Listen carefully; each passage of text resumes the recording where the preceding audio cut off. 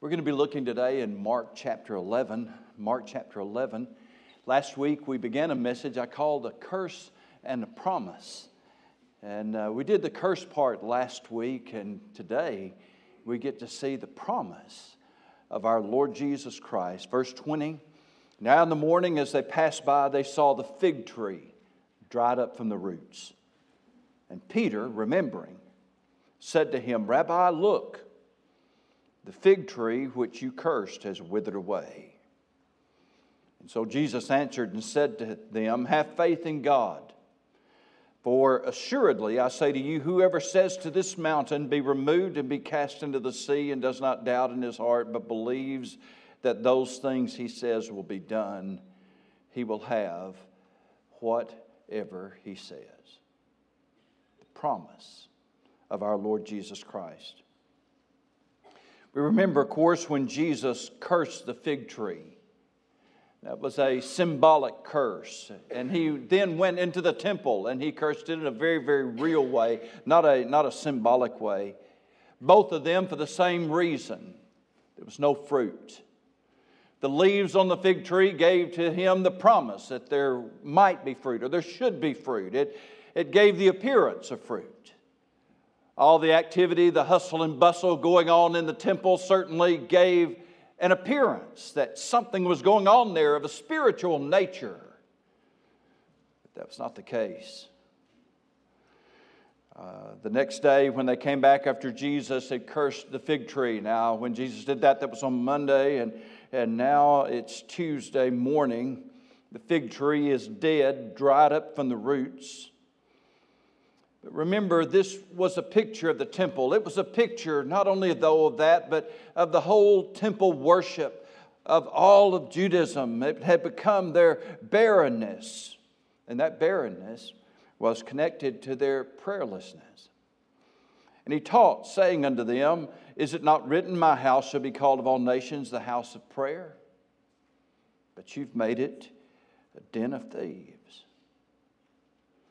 Now, it wasn't that there wasn't prayer going on there.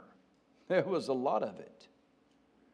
Some of it was very long and some very loud. But it wasn't legitimate. It's like almost everything else there. It had become just a show. And therefore, what Solomon had prayed for and what the Lord had promised so long ago when that first temple was built was just no more. That was gone, and a barrenness had taken its place.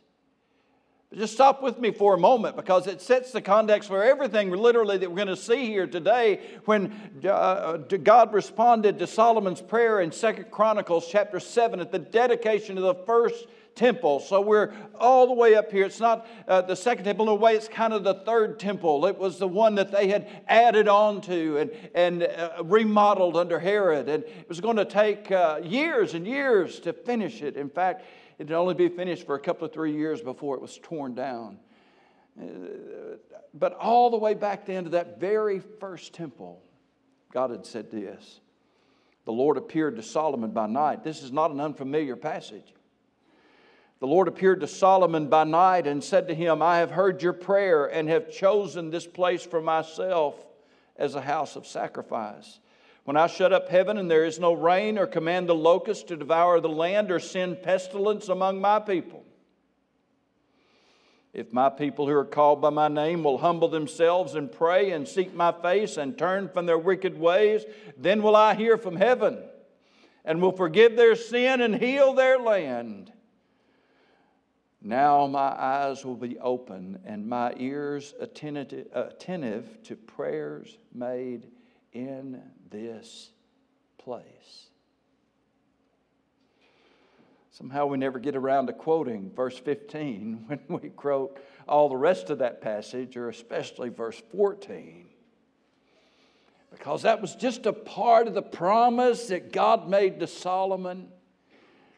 In this place, God says, my ears will be open. My eyes will be open. I will be watching and listening for the prayers that are offered in this place. When I was in Jerusalem back in the 90s, it was astonishing to me to see how many people were standing by what was once called the Wailing Wall, but now it's called the Western Wall. It's not the Wailing Wall anymore. It's where some of those foundation rocks were still in place. And they're still there even today. The foundation stones of that temple.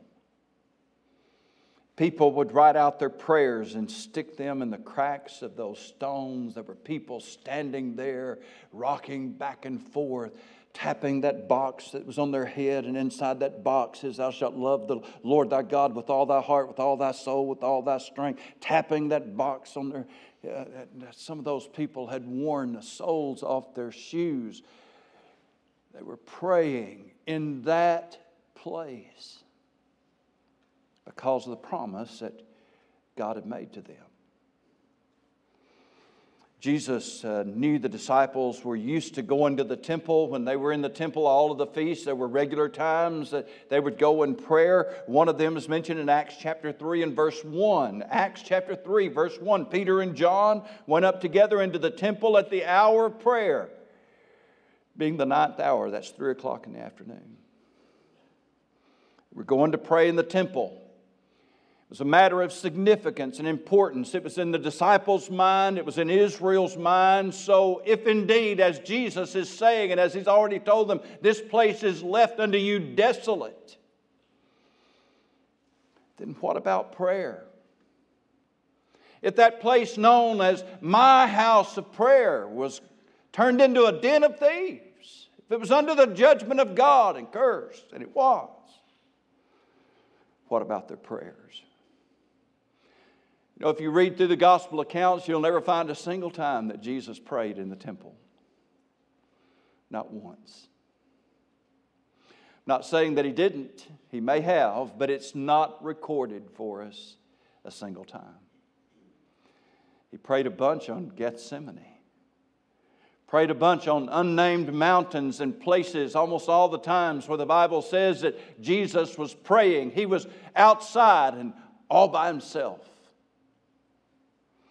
He would teach His disciples a different kind of prayer. Matthew chapter 6 and verse 5, when you pray, you shall not be like the hypocrites, for they love to pray standing in the synagogues and on the corners of the streets, that they may be seen by men. Assuredly, I say to you that they have their reward. No doubt a whole lot of that was going on in the temple. Praying long, praying loud, praying where everybody could see and everybody could observe their devotions. But you, Jesus said, when you pray, verse 6, you go into your room, and when you've shut your door, pray to your Father who's in the secret place, and your Father who sees in secret will reward you openly. What a change Jesus is implementing. No longer was there going to be just that place of prayer in the temple, because the Father would hear their prayers from wherever they were. And so that now that the temple is under the curse, Jesus gives them this incredible promise. He says in verse 22, have faith in God, for assuredly I say to you, whoever says to this mountain, be removed and be cast into the sea, does not doubt in his heart, but believes that those things he says will be done, he will have whatever he says. You see, God is renewing that promise that He had made so long ago to Solomon. I will hear the prayers that you pray in this place. But now it's expanded. It's not just going to be in that place anymore. That mountain can be moved anywhere. It's not about that mountain anymore. It's not about that place anymore. Now any place can be the place of prayer. There will come a time in your life when praying a prayer that God will respond to and answer and grant will be the most important thing in all the world to you. You've probably been there before. Unfortunately, sometimes we get like an old evangelist story, and this one's from way, way back. It goes back to the telegraph days. I mean, it's hard to think about the telegraph days when we're up here in the texting days, but we do identify with how this kind of played out because, you see, we have autocorrect now. Okay? And how many of you have ever had a text message jumbled by autocorrect? Anybody? Okay, I'm not the only one. Good. I was beginning to think it was just my phone that was messed up. But this old evangelist was going to a place to preach a revival, and the church we was going to took the extraordinary step because it cost money to send a telegram. But it would get there pretty quickly, sometimes in a day. It depended on how quickly then the Western Union guy could deliver it out to your place. But a day, maybe 2 at the most. So they sent a telegram to tell him that we are praying for you. Now you understand they had to pray by the words, so it's very short. We are praying for you. Now, what they intended to say was, we do not expect a response. They didn't want him telegraphing back to them to say thank you or whatever. We're not expecting a response. But somehow, the telegraph operator got it messed up. So that the telegram that he got said, we are praying for you. We are not expecting an answer.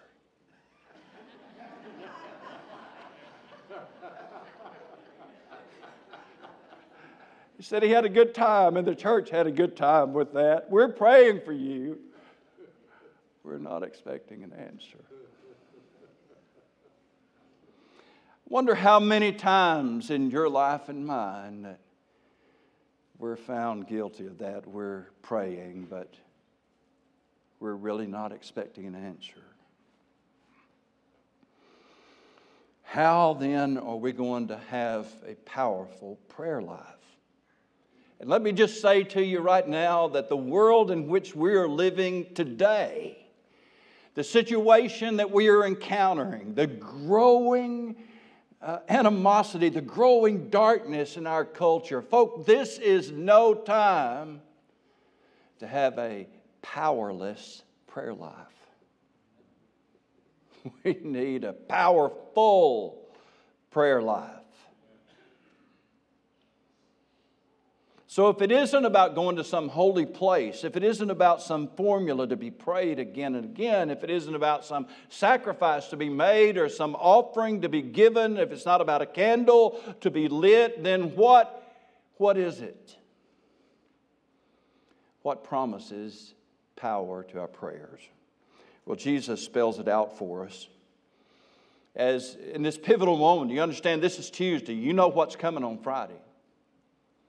Isn't that interesting that Jesus is teaching his disciples one more time? It's not like he hadn't done it before. How many times? He doesn't really say anything to them here that he hadn't said before. But it's just the moment that makes it so significant.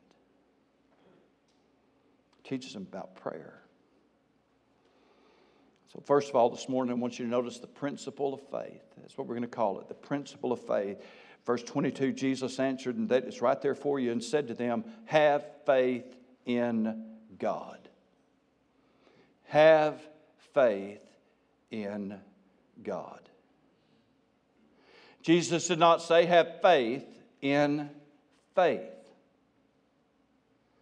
Jesus did not say have faith in your declaration of whatever it is that you're believing God for. I tell you, this has become so prevalent in American culture, we don't even bat an eyelash at it anymore. Well, I'm believing God for this. Well, I'm going to declare it in Jesus' name. We hear that all the time. And a lot of it, folk, is rooted in what Jesus taught here and in other places, as if somehow we can attach faith to something. I'm believing it. And then there's that corresponding awareness that somehow God is obligated to do whatever I've believed Him for. But I've heard a lot of people believe God for things that didn't come to pass. Have you? I don't mean they're not sincere. I'm just reminding you this morning that Jesus did not say believe in faith or believe in a word of faith. He said have faith in God. You believe in God. Because, listen, the power is not in some word. It's not in some declaration. The power is in our Lord Jesus Christ, who said, all power is given unto me. He is the source of the power.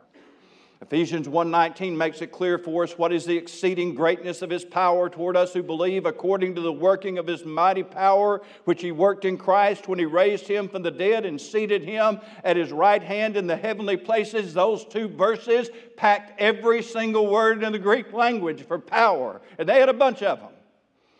And all of them are used there. And all of them used in reference to the mighty resurrection power of our Lord Jesus Christ. Jesus is the one who has the power. Have faith in God. It's not about a place where you pray from. And I'm not going to tell you today if you feel like, well, you know, I just want to come to the church and pray. I'm not going to push you down or put you down for that one bit. I do the same thing myself. I like to come in here when nobody else is around but me and whatever it is that makes all the noises around this place. And I'm not talking about the kids down in the daycare. I'm talking about an empty building. You'd be amazed at how much noise there is in an empty church building. I don't know what it all is. Might be angels. I don't know. But I love to come in this place when it's all quiet and dark. Bow down right here. Do I feel the presence of God in a special way? Well, yes, I do, matter of fact. But that doesn't mean I don't feel the same presence of God when I pray at home. I pray in my living room. I pray in any one of any other places. Because the power, the secret of power of prayer is not in a place anymore. Jesus made that very clear in this passage. We can move this mountain wherever you are.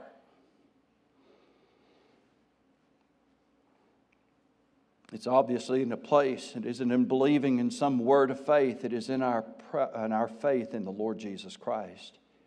A faith then that prompts us to ask. James says you have not because you ask not. Yeah.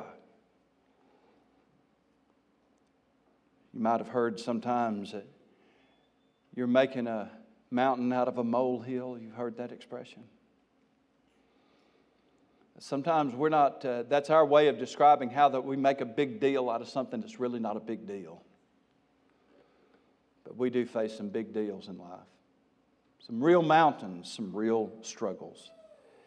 Those mountains are usually troubles of some kind, trials, sicknesses, difficult times, great times of opposition. We see some matter of injustice maybe that has affected us or our family, some matter of violence that has hurt us or somebody else that we care about. All of these things are mountains that we approach with a faith that prompts us to ask God, to ask. Ask. And we ask God to remove them or heal them or provide for them. But while we're asking, we also remember what Simon Peter taught us in 1 Peter chapter 4 and verse 19 when he said, "Therefore let those who suffer according to the will of God commit their souls to Him in doing good as to a faithful Creator." Isn't that an interesting passage? You can suffer according to the will of God. You might be suffering, and it's not that you've done something bad. It's not that you've messed up. It's not that God is angry at you or upset with you. It's not that God is punishing you or judging you. I can suffer according to the will of God. You know what Simon Peter tells us to do when that happens? Then you keep doing good. You trust God with your soul because He is a faithful Creator. Sometimes we are suffering. We tend to think that God doesn't know, but He does. God knows our suffering. God knows our sickness. God knows our pain. God knows when our finances are tight. God knows when our marriage is struggling. God knows when our kids are rebellious. Our Father knows what we have need of before we even ask. But still He says, ask. When we do, not every suffering is going to be taken away because sometimes we suffer in the will of God. Not every sickness is going to be healed. If that were the truth, then only lost people would die. And believers would never die because we'd be healed of every illness and we'd just keep living till Jesus comes. Not every struggle will be overcome. Sometimes our suffering and difficulties are perfectly within the will of God. And when that is the case, we have faith in God. We commit our souls to Him as the faithful Creator. So there is a principle of faith. We approach God believing Him. We're not doubting Him. We are believing Him. Believing in His power. Believing then in His command to ask. Then there's the power of the Spirit. Mark 11, verse 23, "For assuredly I say to you, whoever says to this mountain, be removed and be cast into the sea, and does not doubt in his heart, but believes that those things he says will be done, he will have whatever he says. Therefore I say to you, whatever things you ask when you pray, believe that you receive them and you'll have them." That person who does not doubt in his heart.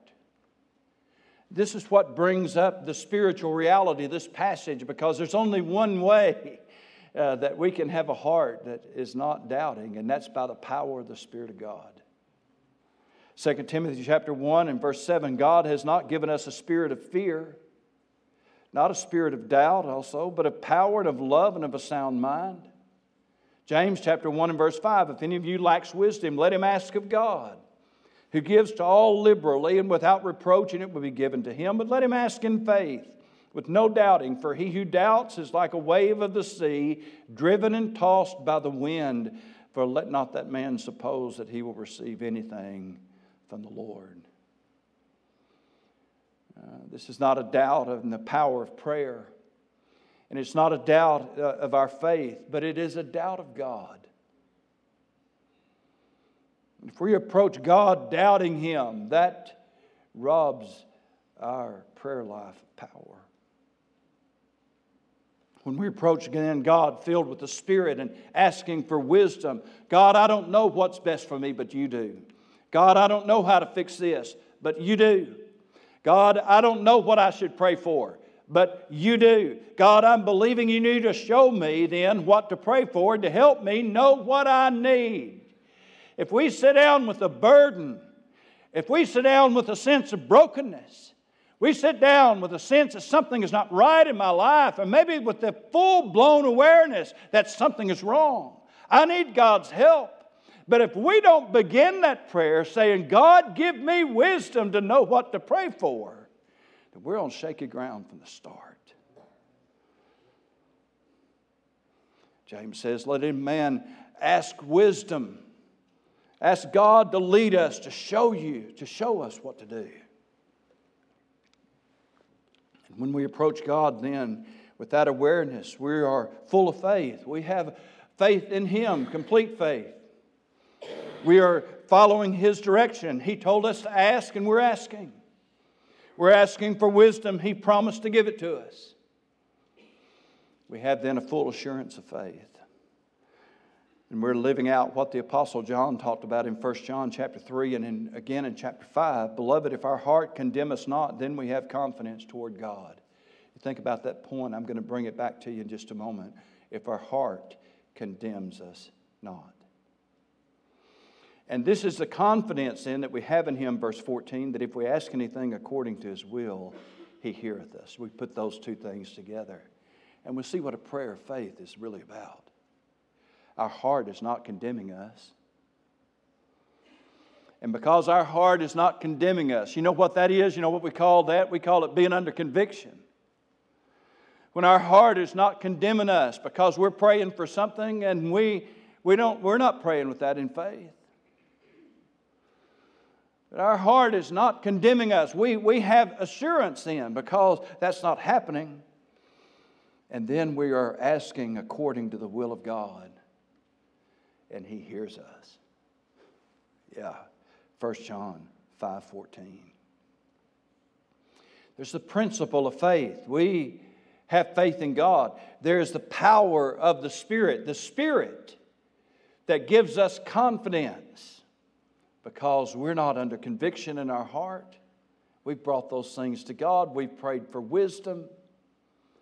And we believe we have every reason to believe that what we are praying for then is according to the will of God. If it was out of the will of God, what do you think the Holy Spirit's going to do? He'll convict us.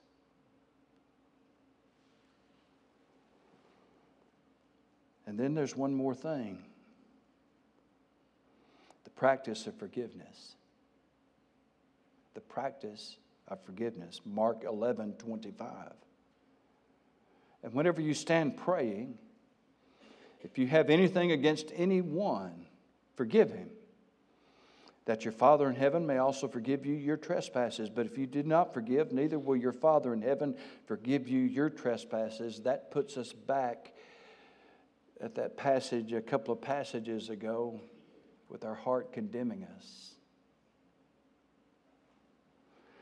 We can establish this truth this morning very simply and very clearly. You can hold a grudge or you can get your prayers answered. Take your pick. Jesus is not speaking of forgiveness of sin in reference to our salvation. If you're saved today, then that great issue has already been determined. But there are sins that we commit after we are saved, born again into God's forever family. And if we stand before God with an unforgiving heart, refusing to forgive those who've done us wrong, then how can we approach God to forgive us for what we've done wrong? Lack of forgiveness then shows up as a powerless prayer life and leads to a barren, unfruitful life. Leaves us going through the motions, serving, praying, singing, even preaching, but without the power that only comes through effective prayer.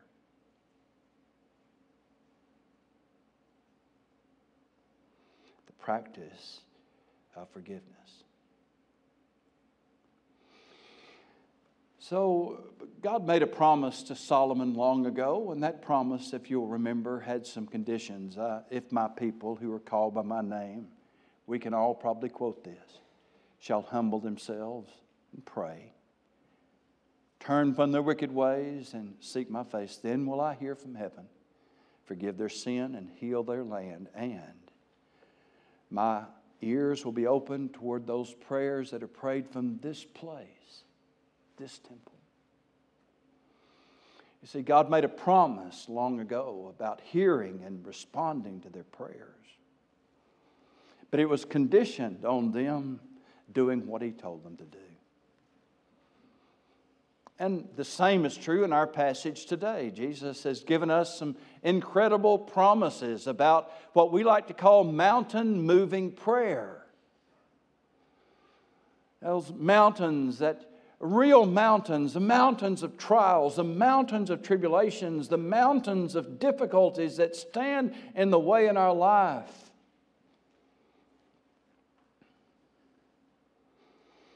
Doesn't mean that God is going to move them all or take them all away.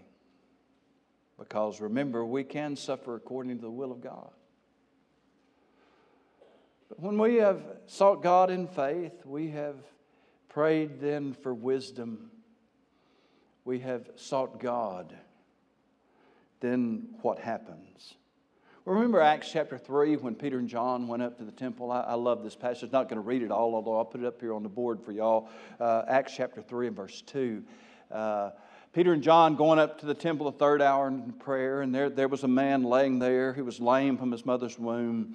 They brought him up there as they did day after day after day to beg for alms, and so here they go. He's laying there in the beautiful gate, and there's Peter and John, and there's this guy saying alms and alms, and you know, I don't know if they were digging in their pockets or not. Hey, you got any money? You got a one? you got a couple of quarters? Man, I don't know if they did that or not. Probably didn't. It's not in the text. I would probably do something like that. What I do know that happened is they looked right at that fella. Said, sorry, we don't have any silver or gold to give you. Nothing. But what I do have, I'm going to give unto you. In the name of Jesus Christ, he said, rise up and walk. And that man was running all over the temple just before the day got started. It just, boom. There was no doubting in their mind. They had healed people before. But I submit to you, something incredible has happened. You see, before the cross, literally hours before the cross, the disciples slept through what was arguably the most important prayer meeting Jesus had ever called. Pray with me, Jesus said. Facing the cross. And they all went to sleep. But after His death, burial, and resurrection, they had a 10-day prayer meeting. And what came next? Oh, not much. Just Acts chapter 2, day of Pentecost. Acts chapter 3. A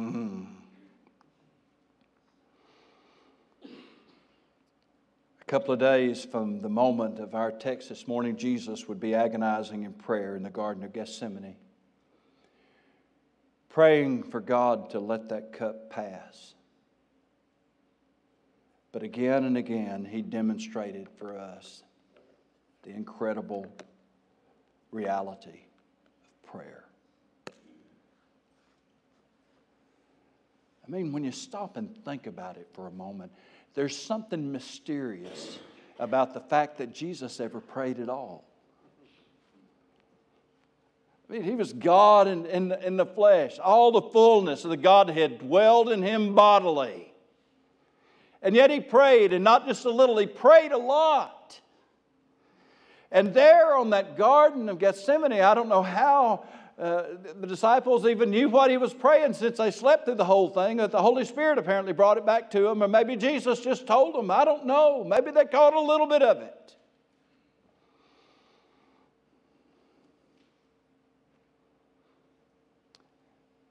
Let this cup pass from me. Nevertheless, not my will, but thine be done. Another great time when Jesus cried out to God and said, now my soul is troubled, and what do I say? Again, a great mystery. How could the divine omniscience be at a loss for words? Now my soul is troubled, and what do I say? If Jesus hadn't have said that, we wouldn't have believed it. But He did say it. What do I say? But He had the answer. Father, glorify Thy name. And that was one of those times when God Himself spoke up from heaven. I have glorified it before, and I will again, He said.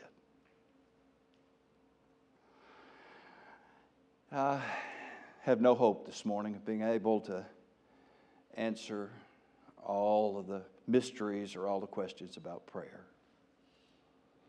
Chances are, everybody in this building, if you've been saved very long, has prayed for something you didn't get. And you may have prayed really, really hard for something that you didn't get. Sometimes it's about ourselves. More than likely it was about somebody else. There's been some times that I begged God to give me the gift of healing. I'm not ashamed to admit it. Just one time, Lord, let me be like Peter and John that day. Just one time, Lord, let me turn this child's life around. This kid's going to die. Just one time.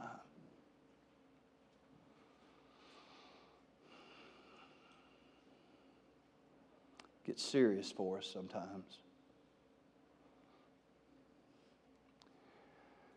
But folks, what we have to learn is what Jesus taught us.